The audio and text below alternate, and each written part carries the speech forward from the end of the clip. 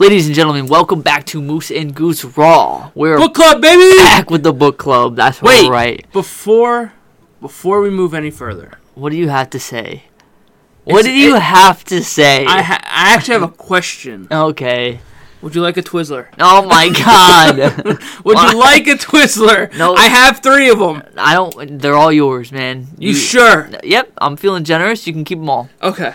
But just know that there's always one for you. I appreciate it. Okay. That's why you went upstairs. No, I had to pee. I had to genuinely No. pee. That was my morning piss. Dude, I pissed for like a minute. Oh my God. You're like a camel. Well, no, that was my morning piss. Yeah. Because you came like about 20 minutes after I woke up. I know. I wanted to come earlier. You're like 2 o'clock, brother. Yeah, 2 o'clock. And I was like, all right, man. You said you'll be here in 15 minutes, and that was 11 minutes ago. I'm like, no, that's not happening. I just thought maybe we would get a head start. I thought you would have been up. Well, we technically had a head start on this chapter already. We did, but we still listened to the whole thing. Yeah, that is true. But, yep, we're back with the book club. We are on chapter 8. I think this is the longest. It seemed like it went on for fucking ever. No, I mean like this book in general. You know, normally people read a book in a day. Less than that. In a day? You'd be surprised, man. People are smart readers. First of all, time out. If you're reading a book in a day, you're an asshole. I don't like you. Why?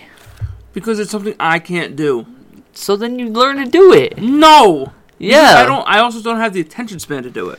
No, I'm not going to get into this with you. I'm not going to get into this with you. Dude, I get bored. But that doesn't mean you should shut somebody. You shouldn't talk badly towards somebody else that could do it. That was also a joke. Oh my God. Alright. But just know I'm jealous that you can read a book in a day. I can't do that. No, neither can I. Not yet. I can't sit there and do it. You just gotta power through it. No, that defeats the purpose. No, it doesn't. Yes, it does. I'm not trying to power through something. I'm not trying to power through a book. I'm trying to enjoy the book. How do you grow? Well, see what happens when I eat a lot, I grow outways. Okay. Yeah, how do you mentally grow?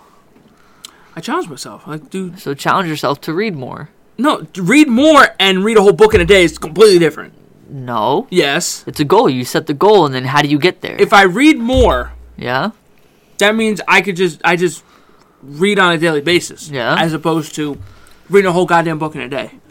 I don't even think I could physically read a book in a day. I bet you could. I don't think so. I think you could. What kind of book are we talking? Well, that depends on the specifics. Okay. I bet you could read a whole book in a day. I don't think so. I think you could.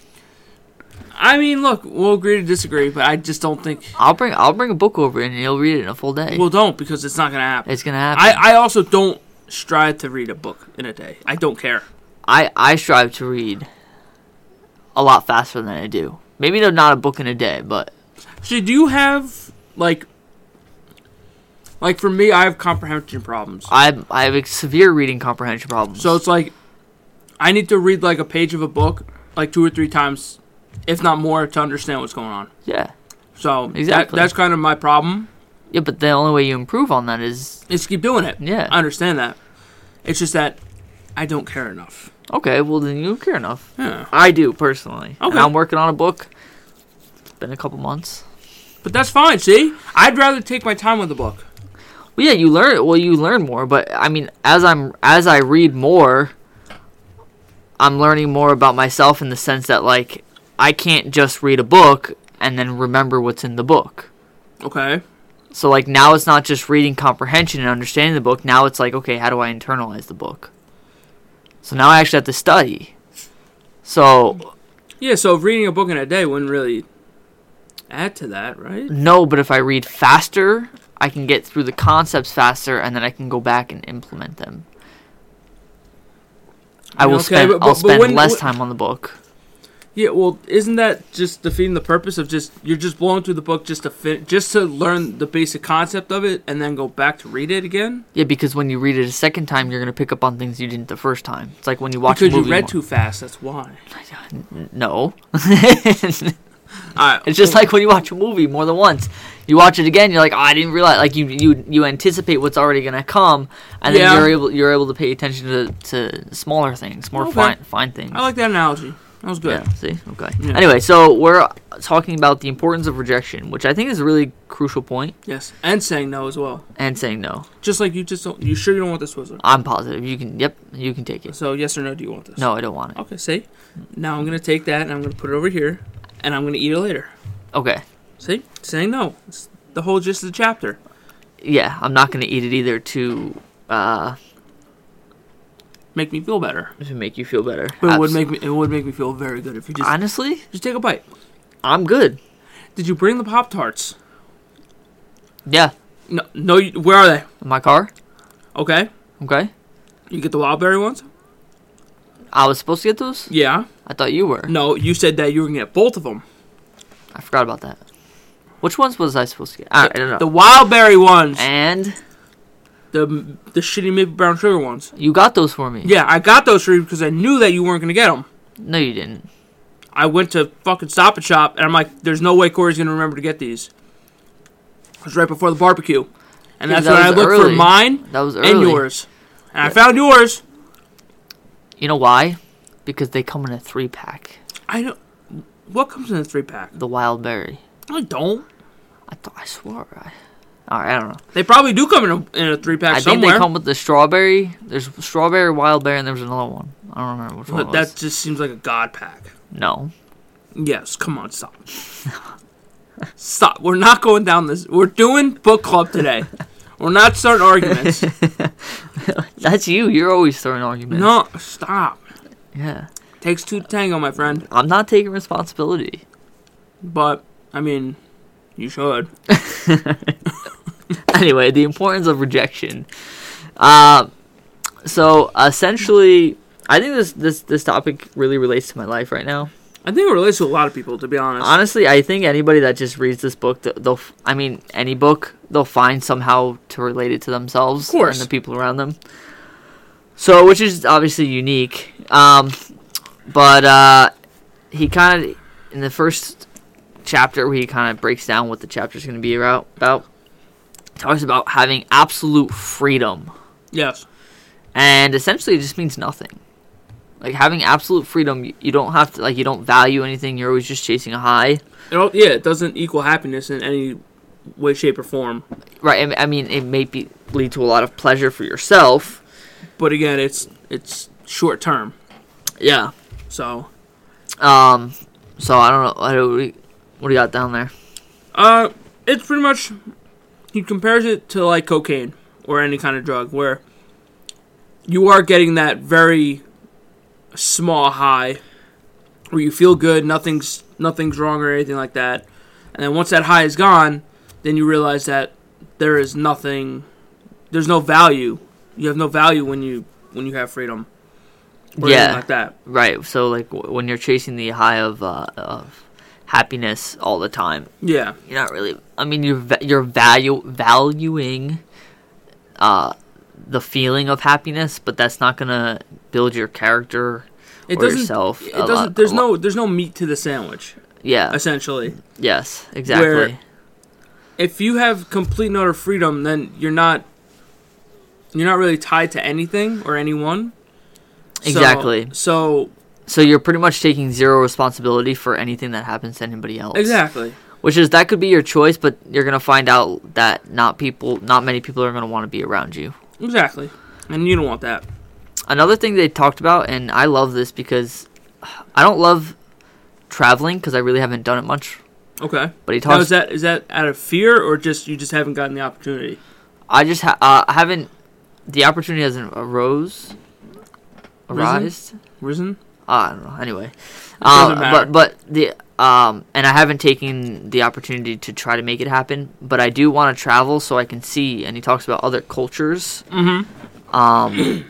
And they're vastly different. And he talks about the Russian culture, how they're just very blunt. Yeah. And not in an offensive way. It's just their way of living. Well, yeah, because and he says that he had a Russian professor that says he thinks it's the theory of during a time of one of the wars, I think it was, you needed to know who you can trust.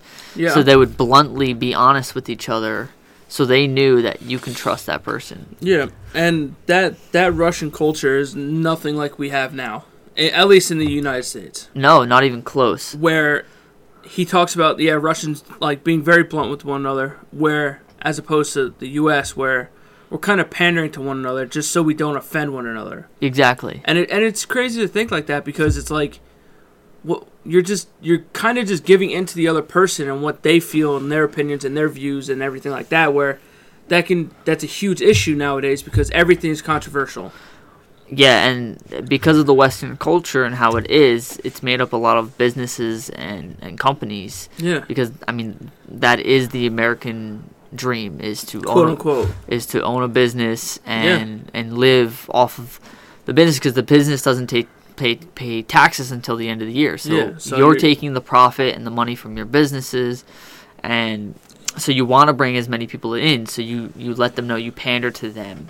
Exactly. And it what I took, my big takeaway was we wear masks. We're not, like, I couldn't, I mean, I like your sweatshirt, genuinely, right? Thank you. There's nothing crazy about it. There's a stain on it, though. I didn't see that. Does that diminish the value of it, though? No, okay. I think you look good in it. I like that jacket you're wearing, too. You told me that already, I know. right? Mm-hmm. So, but, like, if I didn't, like, with no ulterior motive, I could be like, I don't like your jacket. That's fine. And, like, not to offend, like... No, I don't take offense to that. So, but I genuinely like it. That's fine. You know what I mean? If you like it or not, I still like it, and I'm going to wear it. Right, and that's your opinion. You're not wearing a mask, so you're like, oh, I like it, I'm going to wear it. Yeah. Right? So I found that interesting, how he puts that. And a lot of people say, oh, I'm wearing a mask, I'm really not happy. Like, you hear the I'm not as happy as I might be. But even the mask to pander to others. Yeah. You know what I mean? Mm-hmm. So, and that kind of comes with and flows right into dealing with that rejection of, what if you didn't, what if I didn't like your sweatshirt? Yeah. It also depends on how you react to the rejection, too. Right. If you reject it, fine, but it's up to me, then you have nothing else to do with that. Once you say your rejection, you say, I don't like this, your job is essentially done. Yeah. Because then it's up to me to process it, react to it, and everything like that. And how you, like you said, how you react to it will determine how you feel as well. Because if you react poorly and you're like, wow, I can't believe he doesn't like my sweatshirt, I'm never going to wear it again. Or, wow, I can't believe he doesn't like my sweatshirt, he's such a rude person. Yeah, he's such a butthole. He's such a butthole, right? Or you can be like, that's cool, I love it. Yeah, like you can kind of give in to what they say and react like that, and like, oh, maybe I don't like it, or he doesn't like it, so I'm not going to wear it. Or you can go the other way and say, I don't really care. I think the biggest challenge is the feelings that we get after that. So I say, I like your sweatshirt. Thank you. You go, thank you. Yes. Right? Mm-hmm. There's probably some endorphins that, like, get put into your brain. You're like, oh, he likes my jacket. That makes me feel good. Yeah. I go, I don't like your jacket. Now you're like, right, depending on how you are. And I think we're trained from, especially the Western culture, and this is just my own philosophy. Yeah. But I think we're trained at a young age to look for that good feeling. Of course, you chase it. You're chasing the dragon, essentially. Yeah. So when we don't get it, we feel sad. Yeah. You chase the high of being accepted, liked, that something that you're doing is correct, mm-hmm. or doing it the correct way, as opposed to, oh, you're doing something wrong, you're an asshole for it. Yeah, right. And then you feel instantly down. Right, so your ego gets a little bit shut down. Yeah. So I think if we start training our brains to understand that we are in control of that mindset. Of course. That just because somebody said something doesn't mean that it's 100% true. Yeah, it's an opinion. It's not factual. There's nothing to it. Now, if you get multiple people saying something, then you might want to step back and evaluate and be like, all right, well, is it true? What are my actions really? How could they really affect somebody? I feel that way more with my friends than I do strangers. Yeah. Like I take my friends and my family's opinions more to heart than I do strangers. Right. Strangers I'm never going to see again, and their opinion is essentially invalid at that point. Whereas, what about having a good first impression? I mean, that's good. But again, that at the same time, you kind of plan on having some kind of relationship with that person. whether it's a job interview, significant other, Okay. or just so, or somebody that you may see again. Like if I go out and I walk on the street of New York City, yeah. what are the chances I'm going to see any of those people again? Right. If someone says I don't like your sweatshirt, fine. What the fuck do I care? Or if I'm wearing a suit, I don't like the fucking suit you're wearing. Fine, I don't care. But if I'm going into a job interview, Right. then that's different because I want to be associated with that person or company that I'm going to value what they say to a Right. certain extent. Right. Okay, so I think that's a good point. He talks about dealing with rejection. He says life is empty and meaningless, all right, and it gives us nothing. He doesn't say this. I wrote this down in my own words. But he said life is empty and meaningless, and it gives us nothing to live for. Right, so if you have an empty and not in like a negative manner, Yeah. right, it sounds negative, right? But again, this has to do with meaning. But if my life is just empty and it's meaningless, what do I have to live for? Nothing. Nothing. And not saying like I'm gonna like go kill myself, but like I'm literally I have nothing to live for. Yeah. I'm just going through life. Yeah. You know, I'm just walking and strutting through life.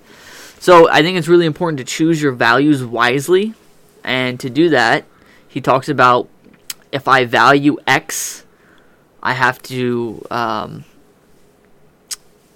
Like devalue the yeah other X. devalue like non-X. So like if I value friends, Yeah. I have to make sure I stand up for my friends. If they're, Yeah. you know, I have to not value, people Absolutely. that are against my friends. Mhm. If I value, my appearance. I don't know. That was a bad one. Don't go off that one. Don't value appearance. Just kidding. But yeah, so rejection is a very, very, very important skill to learn in life. So dealing with it and also giving it. Yeah, so when you essentially give a fuck to value, and to value you got to reject other values. Is pretty much what you said. Yep, you said it great. You have to just reject other values that you have Mhm. for the values that you feel are stronger, which is fine. Like, And that's going to change and I think that's where disagreements happen. of course, Where like people will be like, "Oh, I value this," yeah, and then that's where the like you talked about the in the beginning, where like people take offense to things. yeah. It's the Their same value thing. is just different than mine. And that's fine. And in the same process, if you can't reject anything, then you're nobody. Essentially, you have to learn how to reject reject people, their philosophies, their ways of life. That's fine. It doesn't have to match yours at all, but you have to respect it for what it is. But if you can't reject anything or anyone, what are you doing? Then you're just a yes man, and nobody likes that. Well, a lot of people like the yes man because they're just yes everything. You know? Exactly. But they'll get taken advantage of. So it's important to 100%. to know the separation, because I'm a big yes man. Another influencer that I follow is talks about having like a disagreeable person and an agreeable person. Okay. And disagreeable or somebody that really knows their value, like what they value, right? And Sure. oftentimes will deny things or say like, no, I won't do that, or why should I do that? And an agreeable person is more of unless, oh yeah, I'm open to that, I'll do that, I'll do this, Sure. right? But he talks about having a very good, happy balance between being disagreeable and agreeable. I think you need a little bit of both. Yeah, or else, I mean, if you're so disagreeable, not many people are gonna. Then nobody wants to associate with you. And if you're too agreeable, people are gonna walk all over you. Exactly. So you got to find some kind of middle ground to it. Because we know people that are both. We know people that are completely disagreeable, where it seems like every conversation you have leads to an argument. Yeah. And you have other people that will only do things with you because you're doing them. So they're essentially coming just because of you. Right. So just be an original.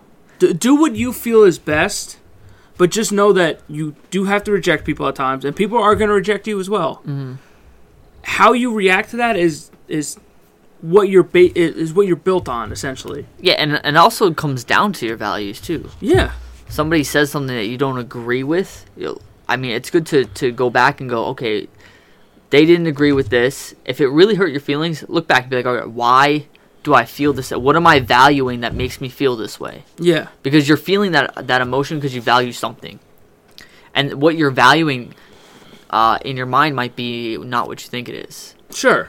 Right? So if somebody doesn't do something for you, Yeah. and you get frustrated with that person, like, okay, well, you're valuing yourself over the relationship.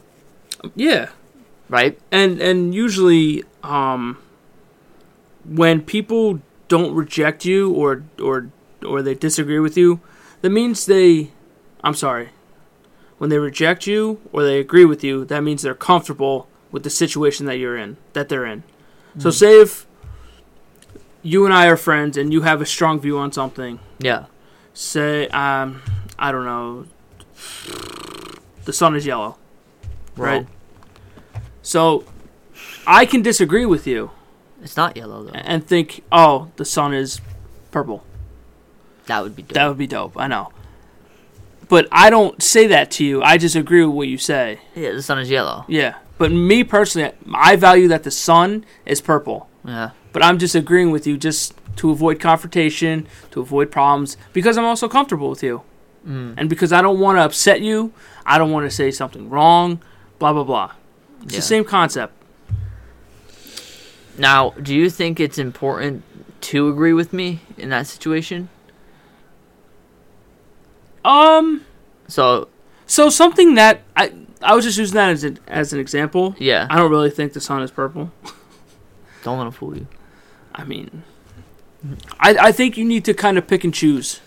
I think the bigger things in life, like life choices, people you plan on associating with, Yep. Your friends, your family, I think that causes more truth. Okay. Than something small, as in the sun. If that makes sense. Yeah. No, that makes sense. I think yeah, because he talks about very extreme sides, because we'll get into it in a little bit. Because like right now we're on the rejection. So for you to reject me in that moment, right, to make me quote I guess wrong. Yeah. In your mind, you're going, well, I'd rather save and be happy with the relationship than make him wrong and make him feel like shit. Yeah. And then make myself feel better at the same time. Right, and then you're now sacrificing the relationship. Yeah. Because like you're damaging it. Why would I want to be back with Nick because he thinks my opinions are wrong? Yeah. So I think that was really impactful and very inspiring. I mean, that you said that. Look, your opinions are wrong on the Pop-Tarts. That's just what it is. Okay. Not just joking. Yeah, but then I knew it. He also I'm right. He also moves into talking about love. Yeah, this was. I think I could have wrote a lot more on this if I wasn't falling asleep. I don't know how I did it. I was writing and sleeping at the same time. Yeah, your one eye was closed. It was? Yeah. Oh, wow. That's impressive. I'm going to pat myself on the back for that one. But no, he talks about love and the boundaries that you set between you and your partner and how rejection can kind of fuel that. Yeah, well, and this is where he talks about what you said at the beginning of the podcast, where even like happiness and love is equal to the feeling of being on cocaine. Like, the studies have been done. So, like, the feeling of being in love with somebody releases the same, like, dopamine high as if you did cocaine. Yeah. I mean, if that's the case, I'm going to go find love everywhere. I mean, wouldn't it be easier just to find cocaine? Now you're stepping into an illegal world. That is true. I'd rather just find things that I love. But can't I just chase the high anywhere? You could. It doesn't have to be cocaine. It doesn't. Well, that's why you have to figure out what you love. It could be weed. No. Yeah. No. Yeah, you're chasing a high. But a high doesn't have to be drug related. No, it doesn't. But I mean, look, not for nothing. New York, New Jersey just passed marijuana for recreational use. That's great. Yeah. Listen, I support that. Oh, I support. I support marijuana. I voted for it. So did I. Do I indulge in it? I have. I have not. And I don't really plan on it. Do I plan on indulging in it? No, I don't. You don't see yourself ever doing it again? No. What about edible? No. Okay, off topic. How did weed make you feel? I don't like the way it makes me feel. That's kind of what I was thinking. It makes me feel stupid. And do you really need the weed for that? No, I don't. I'm just joking. I don't. I'm just fucking with you. Listen, I'm as dumb as they come, bro. But it makes me feel stupider. Even more stupider. It makes me feel and Does it heighten your anxiety at all? It does. I get very I don't know if it's because I don't like the reaction of you feel more in your body or the stimulation in your body, but my heart gets starts to beat a lot faster and I get very nervous, like paranoia. Oh, okay. Yeah, maybe you shouldn't do that. Yeah, and I've had a couple bad experiences with it. Maybe you should just move to crystal meth. What is this? What if there's children listening? I'm sorry. What do you mean you're sorry? It's a mature podcast. All right. But let's be honest. Okay. How many mature things out there do kids listen to? I don't think a lot. Nowadays. Or play. Oh, I mean, I was playing GTA when I was... Dude, when I was a wee lad, I was putting in the cheat codes for a tank to run people over in GTA. Good. So, of course, let me preference this. My mom didn't like me playing that game. I don't think any parent would. Did she do anything to stop me? No. She tried, probably. No, she just said I don't like it. I think it's really important if you just... knowing the difference between... Yeah. A game and then... in reality. Yeah. I mean, if I had a cheat code to spawn a tank, I'm not going to run people over. I mean, look. But you bet your ass I'm spawning a tank. You have my phone number already. You have my phone number already. You could spawn it in any time. Not at any time. Yes, you can. No. Well, from the hours from like 8 a.m. to like 2 p.m., I'm unavailable. Off duty. I'm unemployed at that point.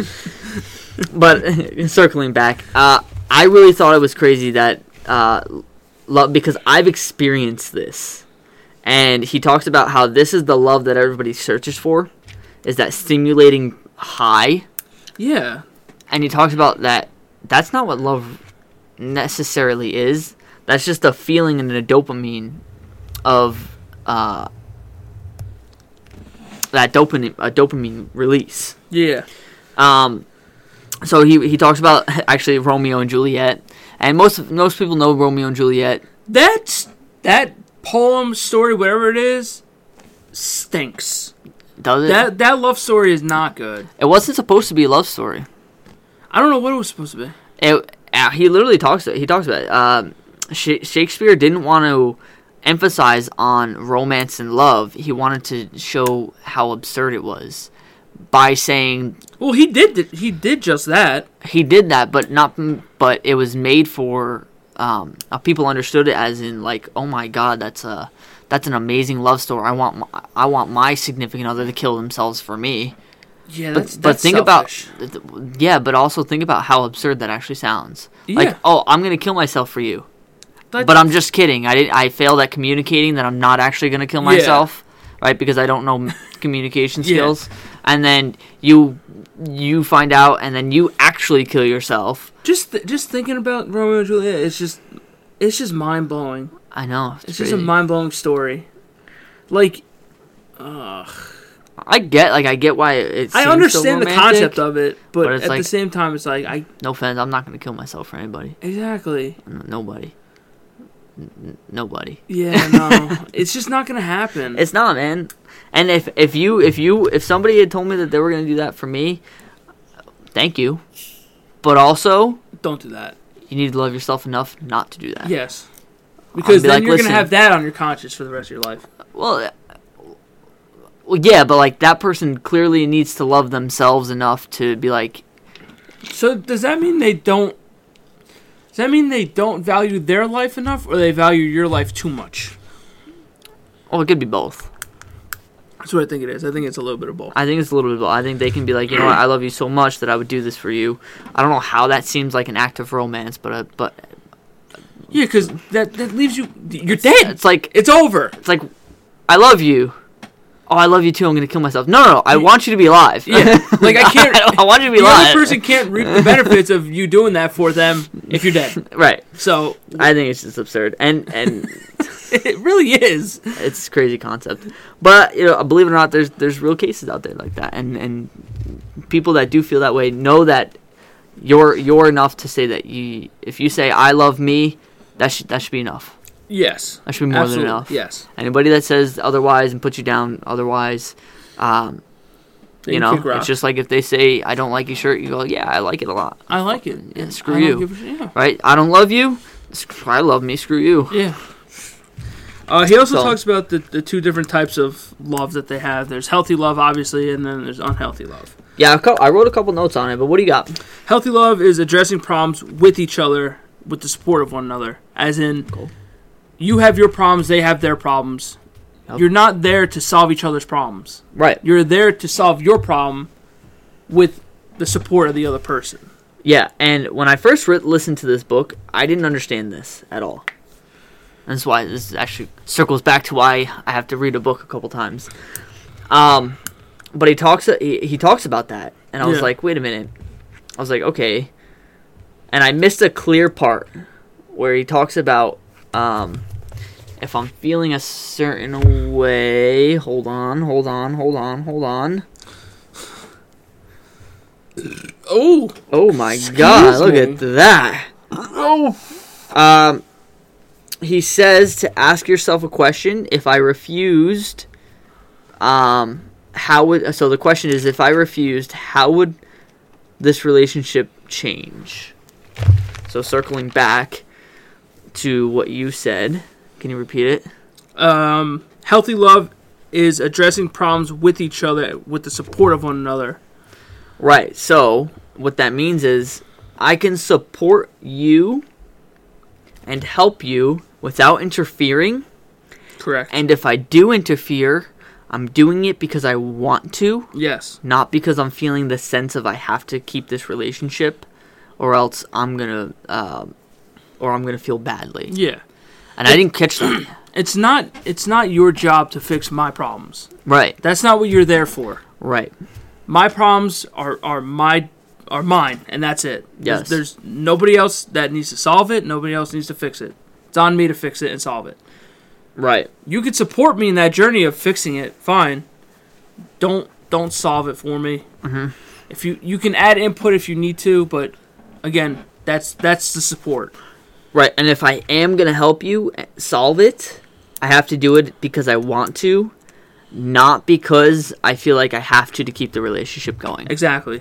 And I think that was like a big click. I was like, whoa. Yeah, and then on the flip side, there's the unhealthy, which is when two people are trying to escape their problems through each other, through emotions, and it's a poor sense of responsibility.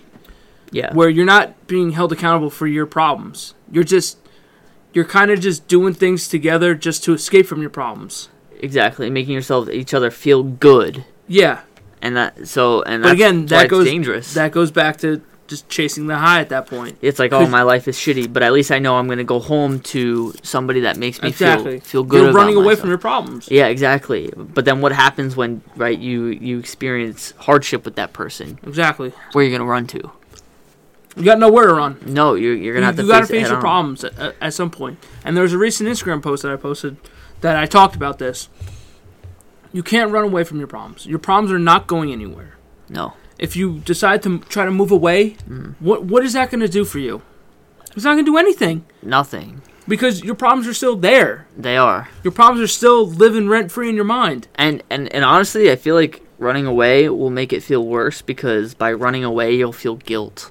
You'll feel guilt. You'll feel even more alone because you're not going to have anybody with you at that point. Unless you make new friends.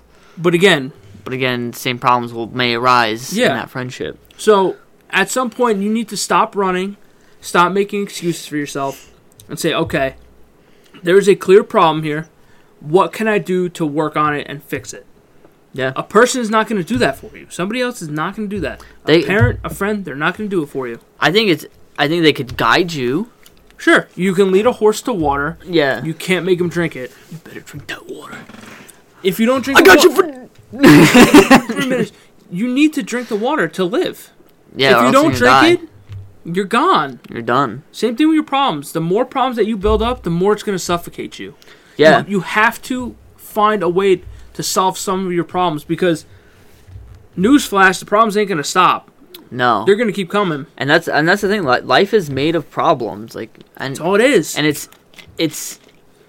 I think people are like, oh, life's an adventure. It's a journey. Sure. It is, right? So like you can have that mindset, but also understand that how you look at your problems is how you're going to deal with them. Exactly. So it's like if I look at life as an adventure, in an adventure, there's challenges that you got to overcome. Of course.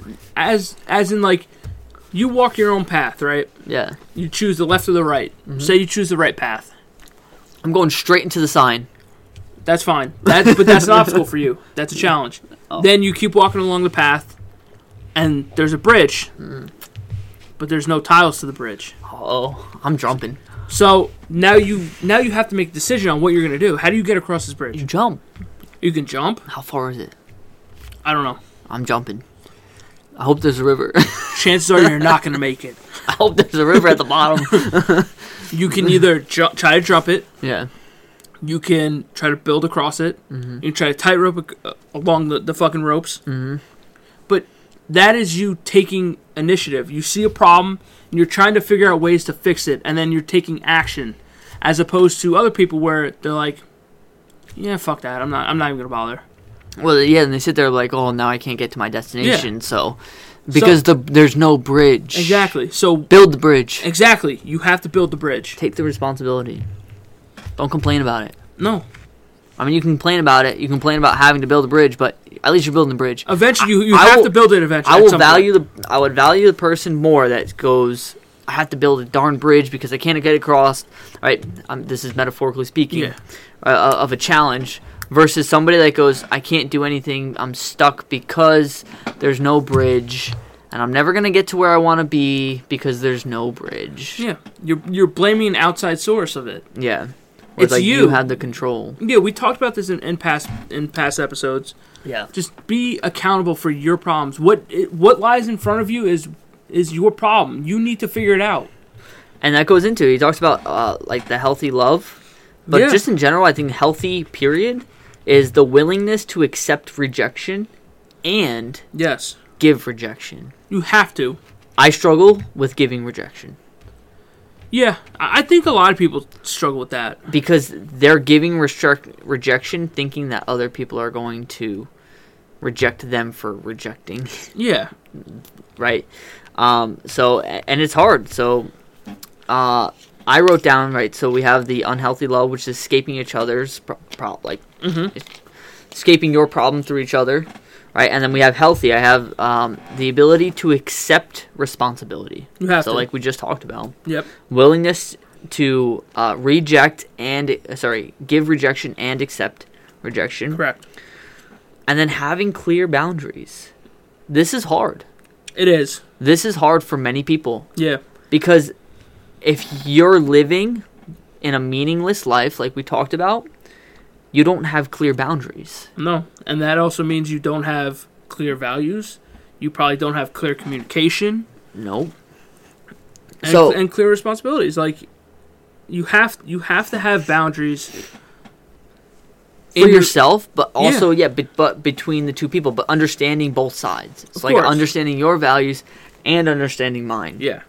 And these are conversations people don't have because they're in the Western culture, they're scared to be not accepted. Yeah.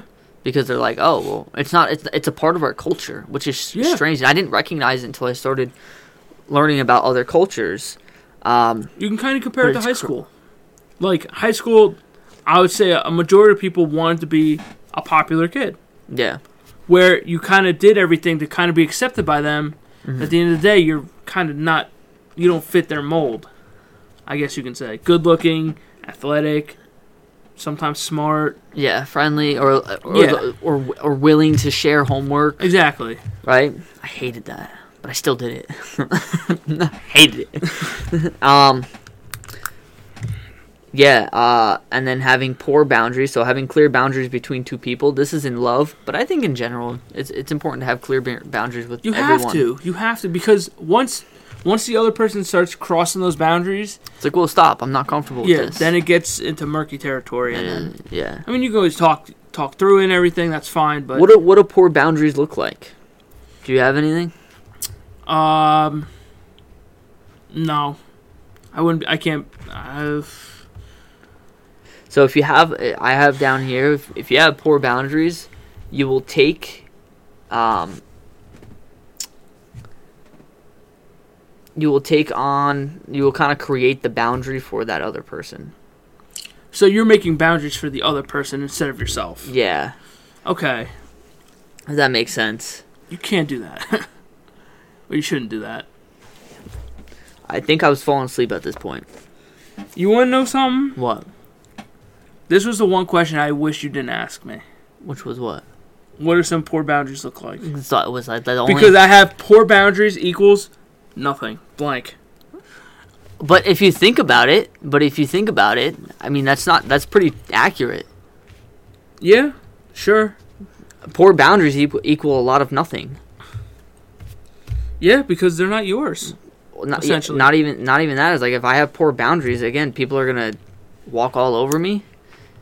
Or don't want to be associated with you. Yeah, or I'm gonna just do what you want to. Yeah, I mean, poor boundaries is difficult, but again, I still think it's difficult because not many people know how to make boundaries.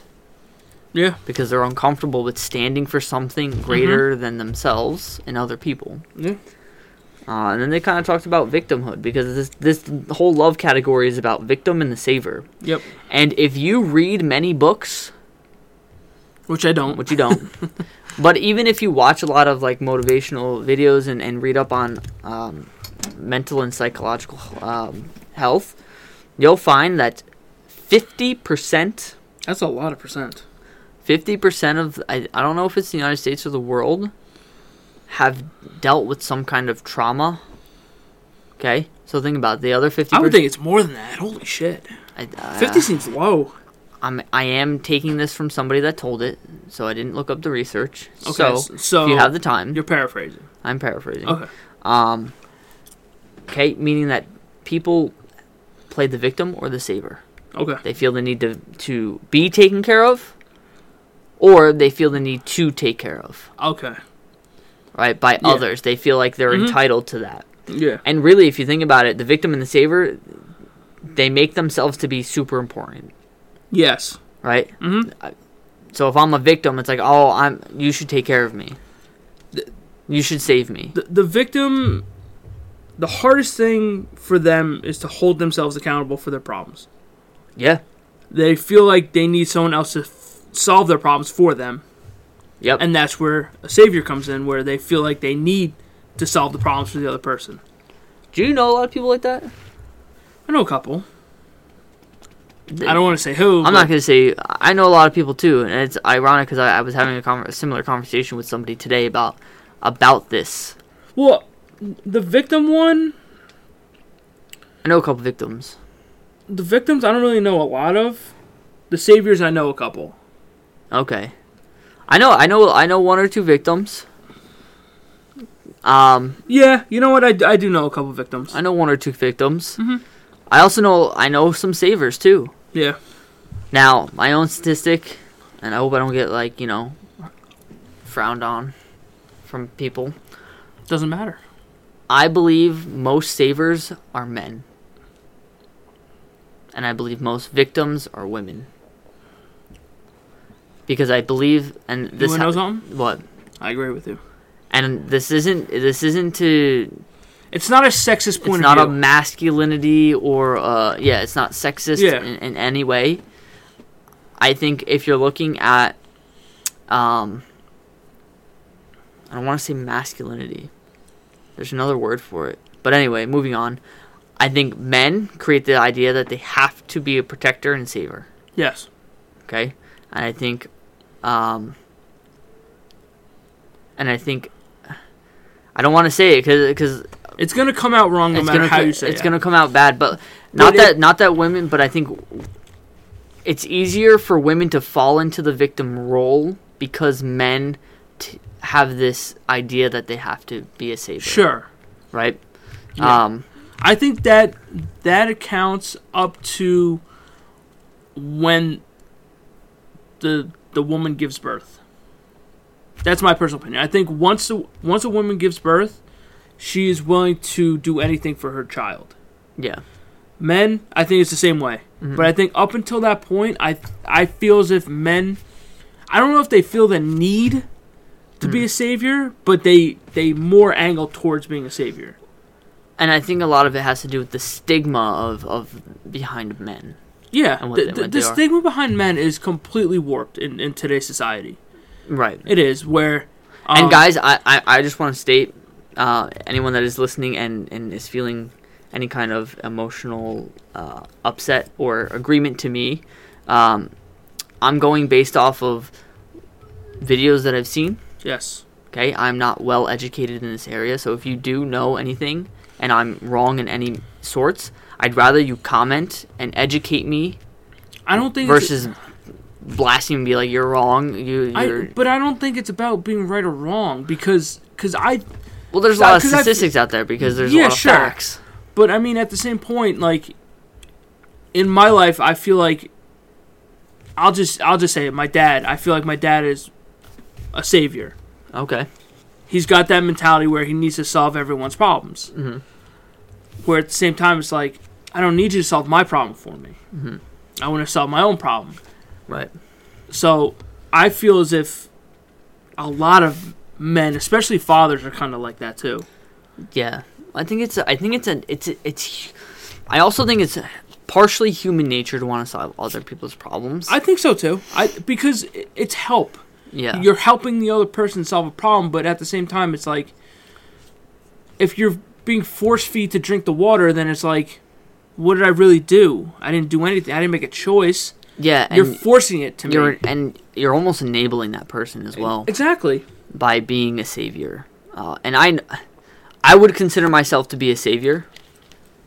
Half savior, half victim. I think I fall into both parties. So, if you're on the receiving end of a savior, then you're more inclined to be a victim because you're expecting that person to solve your problems for you instead of you solving them for yourself. Right, and you're training them to play victim. Yeah, exactly. By being the savior, you're training a victim to be a victim. Yes. And by being a victim, you're training a savior to be a savior. Exactly. So, and that's often how relationships work. Right, and so what I was saying is these parties, and I've read it in a couple books.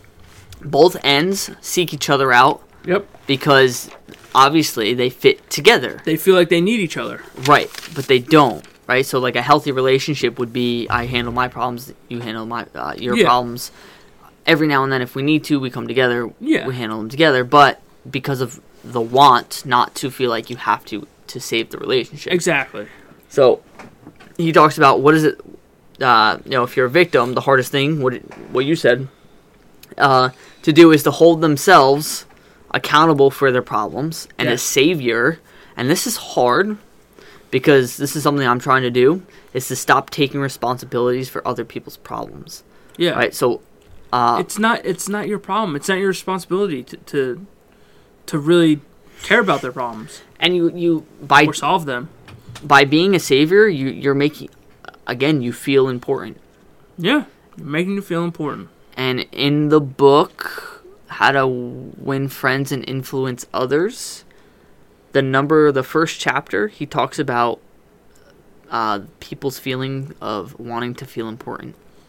I think that's a lot of people's perspective in life. They want to be important because I think they want to feel recognized. I think they want the recognition. They like to be. I mean, we're a tribal we're a tribal species. Yeah, we like to be a part of something. Of course. So when we're not, then we feel alone.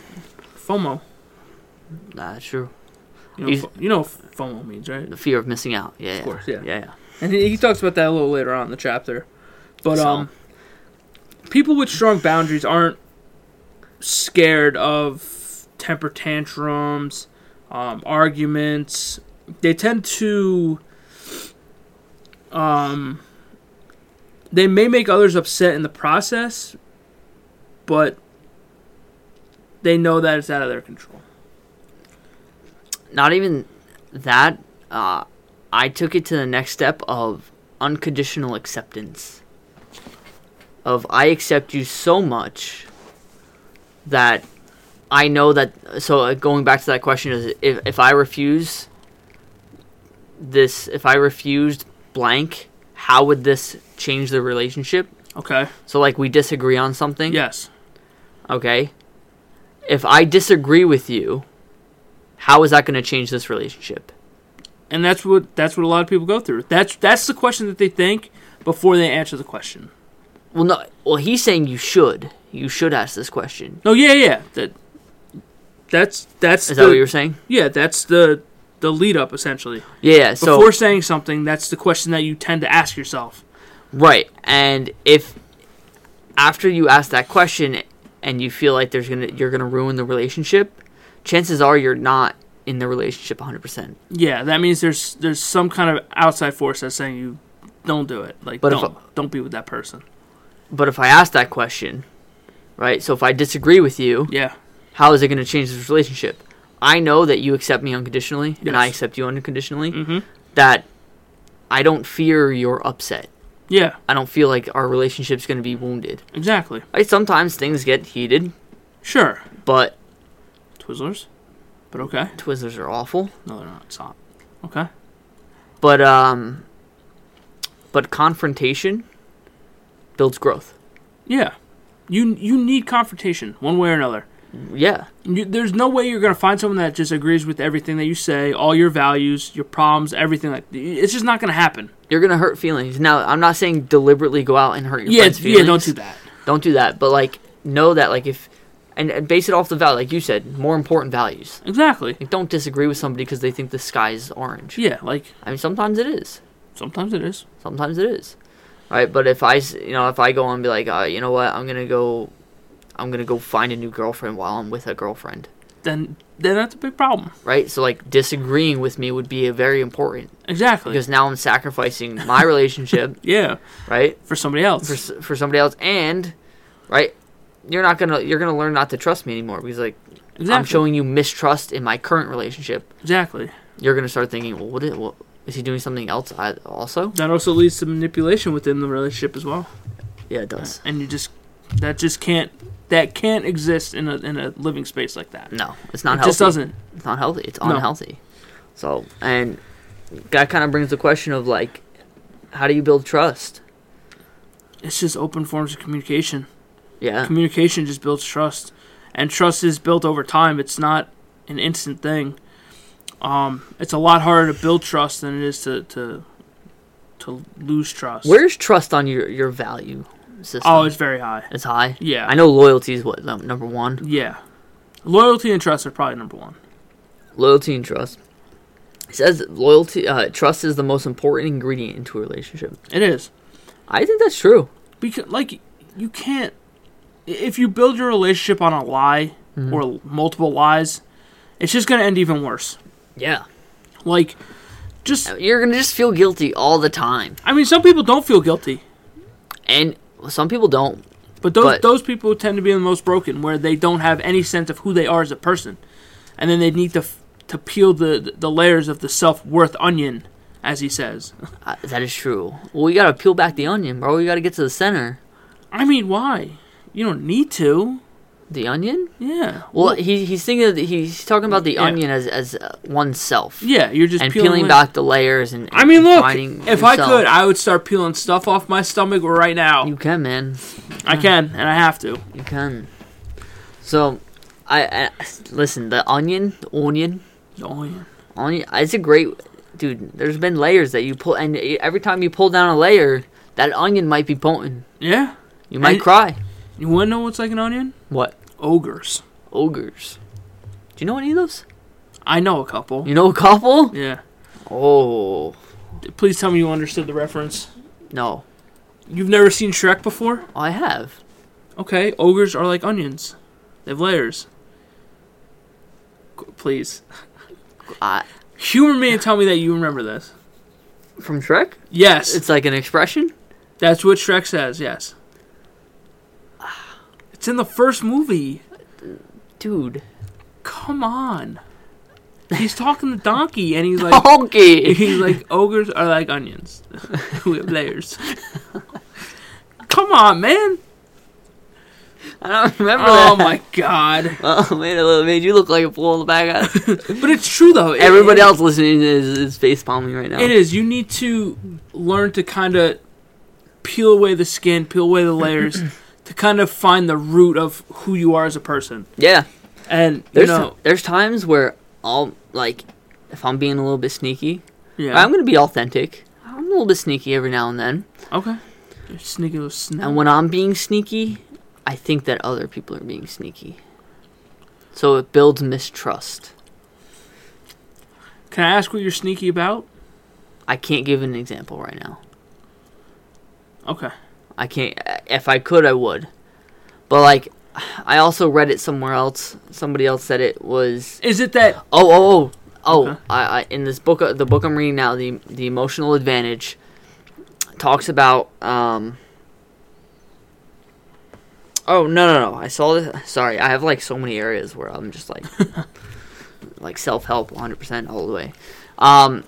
It was in a book that somebody read on TikTok, and it was like, I read this, so you didn't have to. Okay. Like, if I knew the guy's name, I'd plug him, but I don't remember it.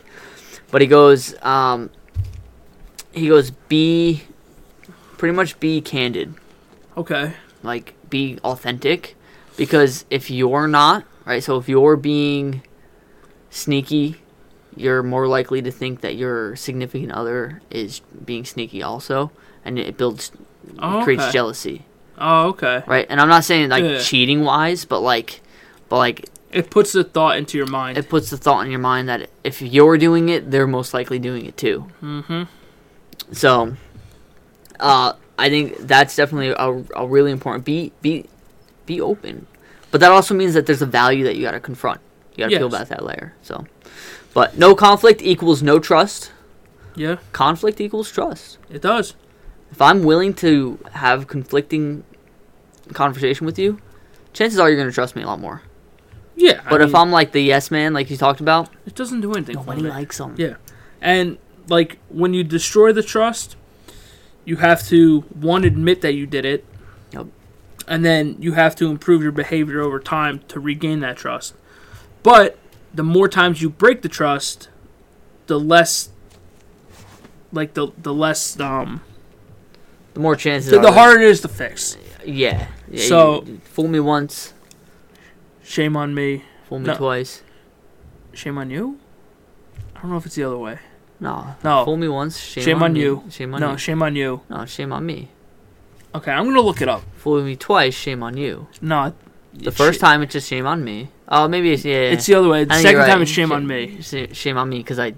Yeah, because I'm falling for it again. Yeah. Okay. But I think that's what it is. But when somebody, yes, like you said, if somebody like is not trustworthy or they lied about something, right? Admitting it is number one.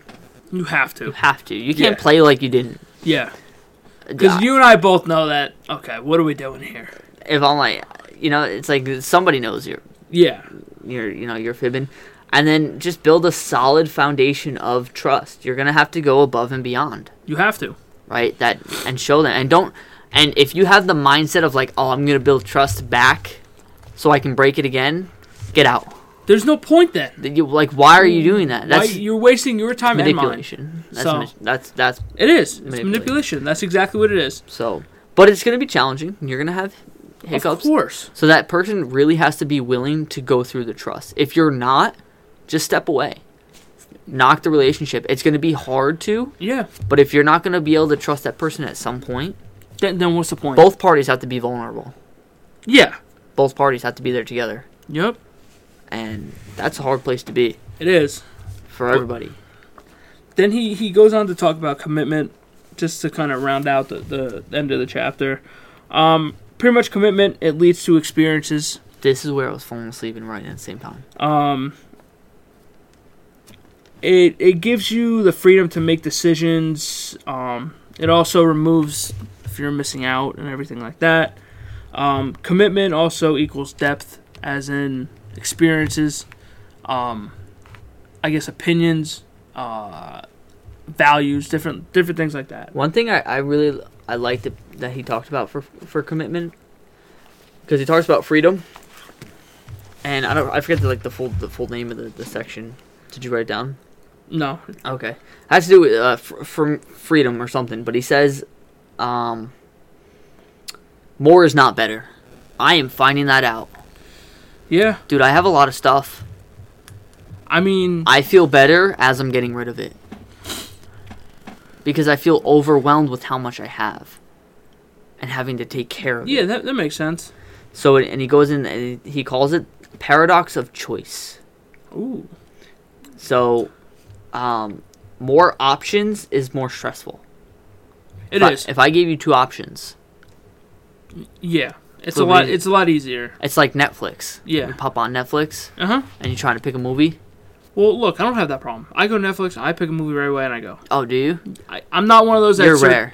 You're like 1%. No, because I can't deal with that shit. Just 1%. Just put a goddamn movie on, and that's it. Be done with it. But the paradox of choice is you're more likely to just sit on the screen and scroll around. And most people would do that. They'd be like, oh, that's what am I gonna fine. watch?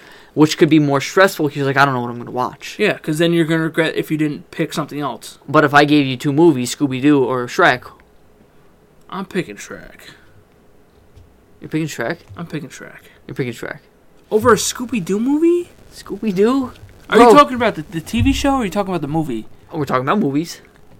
You're not going to sit there and tell me a Scooby-Doo movie is better than a Shrek movie. No, we'll talk about it later. No, we weren't. No, I want to talk about it right now. Oh, no, it's fine. Don't care. So, and commitment talks is, I don't know what that was, man. Commitment offers, Here we go. This is where the handwriting just becomes not readable. Yeah. Commitment offers more wealth. Yeah, because and it's like the long-term game. Because it gives you more experiences to do things. It helps you grow. Like, I'm just going to use it as a podcast as an example. You are infinitely times better than your first podcast ever. If you did 1,000 episodes of a podcast, yeah, you're infinitely times better now than you were back then. Of course. You know how to... You learn different tones, add video, you add different things, different elements to it to help grow. That's what commitment is. You're helping yourself grow for the future. And through your future, there's more experiences, there's more connections, there's more communications. Yeah, and another thing is, and I mean, like, we're not talking about psychologies here either, because I think psychology has a lot to do with our values and what we believe in. Yeah. And so in the psychology realm, that one influencer that I follow does it talks about a divergent brain. Okay. And people that are creative have divergent brains, and what that looks like if you're looking at a chart, like just like a plain chart, not like a graph, or it would be a graph, but there's like different points for what your interests are. So if you put your interests at the bottom, and then a scale of 1 to 10 on how much you're interested in that thing, a creative mind will flop back and forth. So they'll be divergent, they'll be scattered across the interests, and they'll flop back and forth. Okay. But having a divergent mind and being creative makes it really hard to create an identity. So when you're so by committing to something, you're actually helping yourself create an identity. But it also stops you from being very creative. It's kind of like the thought of being great in one thing or good in a bunch of different things. Right. It's like being a jack of all trades. Yeah. Would you rather be good at a lot of things or great at one thing? I think we've talked about this on the show before. We might have. I definitely have more of a divergent mind. Yeah. See, I'm not like that. I want to be great at one thing. Yeah. I definitely skip back and forth between my interests. Yeah. And finding one is really difficult. I mean, right now I am honed in on a really big one. I don't want to set my goals out loud. You don't need to. That's for you. Because I have found that if I don't speak about my goals and aspirations, I'm more likely to finish them and complete them. Because also, when you're putting that out to the world, you're also telling other people, and if you don't accomplish that goal, that may seem like, oh, Nick thinks I'm a failure at something at this, or I wasn't able to complete it because of X, Y, and Z. That could be one aspect. I never thought about it like that. I thought it was because in psychology, when we talk about doing something, your brain completes it as if we did. But having that stress to succeed and fulfill that goal could be overwhelming, and then I bail out on it, creating myself to be a failure, which I do. You shouldn't do that. I do. I made myself a couple goals over the past couple days. I'm proud of you. I'm not gonna tell you. I'm proud of you. You know, and when you finish them, you'll tell me. We'll celebrate because it's important to celebrate your goals. Yes, absolutely. Right, and we'll celebrate and we'll move on. Yeah. To next. That's how you grow as a person. Skydiving is one of them. I know. We had a nice bonfire the other night. I know. So that was a good time. That one I could talk about, and I'm gonna get. You were kind of chatting my ass that night. I'm not gonna lie to you. I don't know what I did. You were just chatting my ass that night. Oh, all right. About the fire. Oh, I know. Yeah. I was simply trying to help, and you were yelling at me. And in the end, well, you were wrong. You were doing it wrong. No, it wasn't. I got the fire started. Well, I don't know why you touched my fire. First of all, you came out with a lighter that was no longer than my middle finger. What the fuck is that? Yo, it's my candle lighter. I don't care what it was. I don't need one of those long ass lighters. It's the same thing. But it's smaller. You don't need a smaller one. Bigger is better, kid. You should know that. That's not true. Bigger is not better. He talks about it here. He says, less is more. Well, he doesn't say it like that, but essentially, less is more. I mean, there's a couple instances where bigger is probably better. Name one. You really need me to say it? Name one. A burger. A burger? Yeah. I like sliders. So do I. Multiple sliders. I understand. I understand less that. Is more. I understand that. I get a smaller burger with more meat. I get like 4 sliders. Doesn't equal it, right? Get a quarter pound of meat. You're not going to sit there and tell me that you would order sliders over a regular burger. I can get... Corey, don't start this. More out of... You're not getting more, sliders. Though. No, you're not. Can a burger. No, you're not. Yeah? Yeah. You want to bet? Yeah. Are you sure? Yeah. Okay. You get a 3/4 pound burger, right? You get a quarter... What is it, a quarter pounder? 3/4. From what? I don't know what you're talking about. Like a quarter pound of beef? Yeah. Okay. Is it a quarter pound or 3/4? It's a quarter pound. It's a quarter? I feel like that's not a lot. Quarter pound burger? I feel like 3/4 would be... You ever hear the quarter pounder with cheese from McDonald's? Yeah, it seems like it's butt. I don't really like it too much. I'm a Big Mac kind of guy. All I'm saying, if I get 3 sliders... I bet you that doesn't fill you up like a regular burger does. Absolutely will. No, it will not. Don't you fucking sit there and play the fucking devil's advocate on this podcast. I will. You're going to take 3 sliders over a normal sized burger? First off, you get 4 sliders. 4 sliders. You get 4. Again, you're not walking away from 4 sliders saying, "Oh, I'm full. This filled me up." I will. No, you whatever. End the podcast because I can't deal with you right now. Am I chapping? No, I'm just acting for the show, to be honest. Fair. All right. But a burger is better than sliders. Come on. All right, stop. All right. So how about you come closer to the mic? I'll just yell real loudly. Well, don't do that. 'Cause then it sounds like crap. Ladies. No, we're not doing ASMR either. We need to just end the show because we're going for a long time. Okay. Do you have any closing remarks or anything? That's a great question. I don't. Well, I mean, okay. That works for me, too. I don't really have any... I think this was a very valuable chapter, though. I think this is where the meat of the sandwich was in this book. Yes, this is the buffalo chicken, the roast beef, the ham. This is where it lies. I think the beginning is kind of like washy, and I think towards the end he gets to talk about what he really wants to talk about. Yeah. So I feel like this is the most... This is life-changing. This is the most important chapter up to this point, I think. And the next one is going to be good as well. You know what the next one is? Yes, I've listened to it. What is it? And then you die. What? The next chapter is and then you die. Okay, then I don't want to read it then. No, you have to. because it has really, really, really good life altering Oh, okay. information. All right. I trust you. You should, because I literally read this book, and if it wasn't for the last 2 chapters, I wouldn't have recommended it to anybody. Okay. Okay. If you're gonna read this book, read the last 2 chapters, and that's it. All right. Well, if they want to find you, where can they look for you? I don't know, man. You kind of disappeared from everything for a little while. I'm not interested, dude. I have no interest in social media. I do it for work, and that's it. You know, you did have a good interview that I listened to the other day. Oh, thank you. It was good. Thanks. People should go listen to it. We're gonna do another one. Okay. It's gonna be better than the first one because Okay. I thought that one was awful. To each his own. But it's one of those things where you do it once, thousand. Is it going to be an ongoing thing? I don't know. It might be. Why don't you guys just start a show? Start a podcast.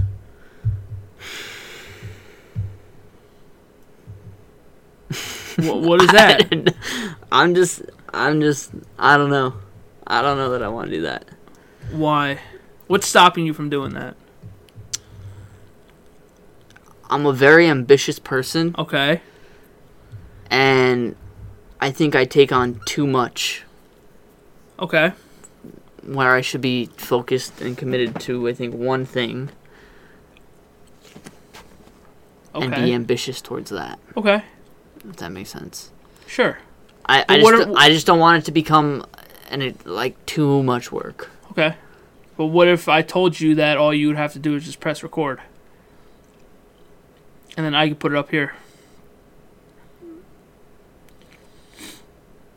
I mean, that would be a little bit easier. If you wanted to do that, we'll talk off air. I don't want to. Okay. So, you don't want to plug anything? Honestly, if you guys want, just on Facebook, find me, Corey Fazio. Okay. I'm the guy little short guy, blonde hair. Does martial arts? He's got eyebrows like Frankenstein. What? You've never, yeah, look at. I'm so confused. Oh, I got like the little Franken hump. I'm so. I don't know what this kid's talking about. Anyway, anybody, you can find me on Facebook. Okay. If you want to follow me, Twitter and Instagram at dbor2730. That's DBOR2730. Twitter and Instagram. You can follow the show on SoundCloud, iTunes, Spotify, Google Podcasts, Stitcher, iTunes. I said iTunes already. All Instagram, of the places. Instagram, Facebook, Twitter, Brotherhood of Podcasting on everything. Except for iHeartRadio, I don't know that we're on. Yeah, I don't know. I'm gonna say no. Let's check. We'll check after. Yeah, we're gonna check. I really gotta go to the bathroom. I do too. So That makes 2 of us. yeah. So Anyway, but guys, thanks for listening. We really appreciate it. I was definitely tired. yeah, I could see it. I was tired, I could see it. but it turned out I'm really impressed with this one. Yeah, So thank I'm you, happy Nick, for with being it. here. No problem. Well, Thanks. thank you for coming over. Thank you. Thank you for being here. I'm always here. But All right, guys. Have a good afternoon. Yeah. A good weekend. A good morning. Well, weekend's over. You don't know when they're listening to it. That is very true. All right, guys. Anyway, have a good one. Yeah, we appreciate you guys. Bye.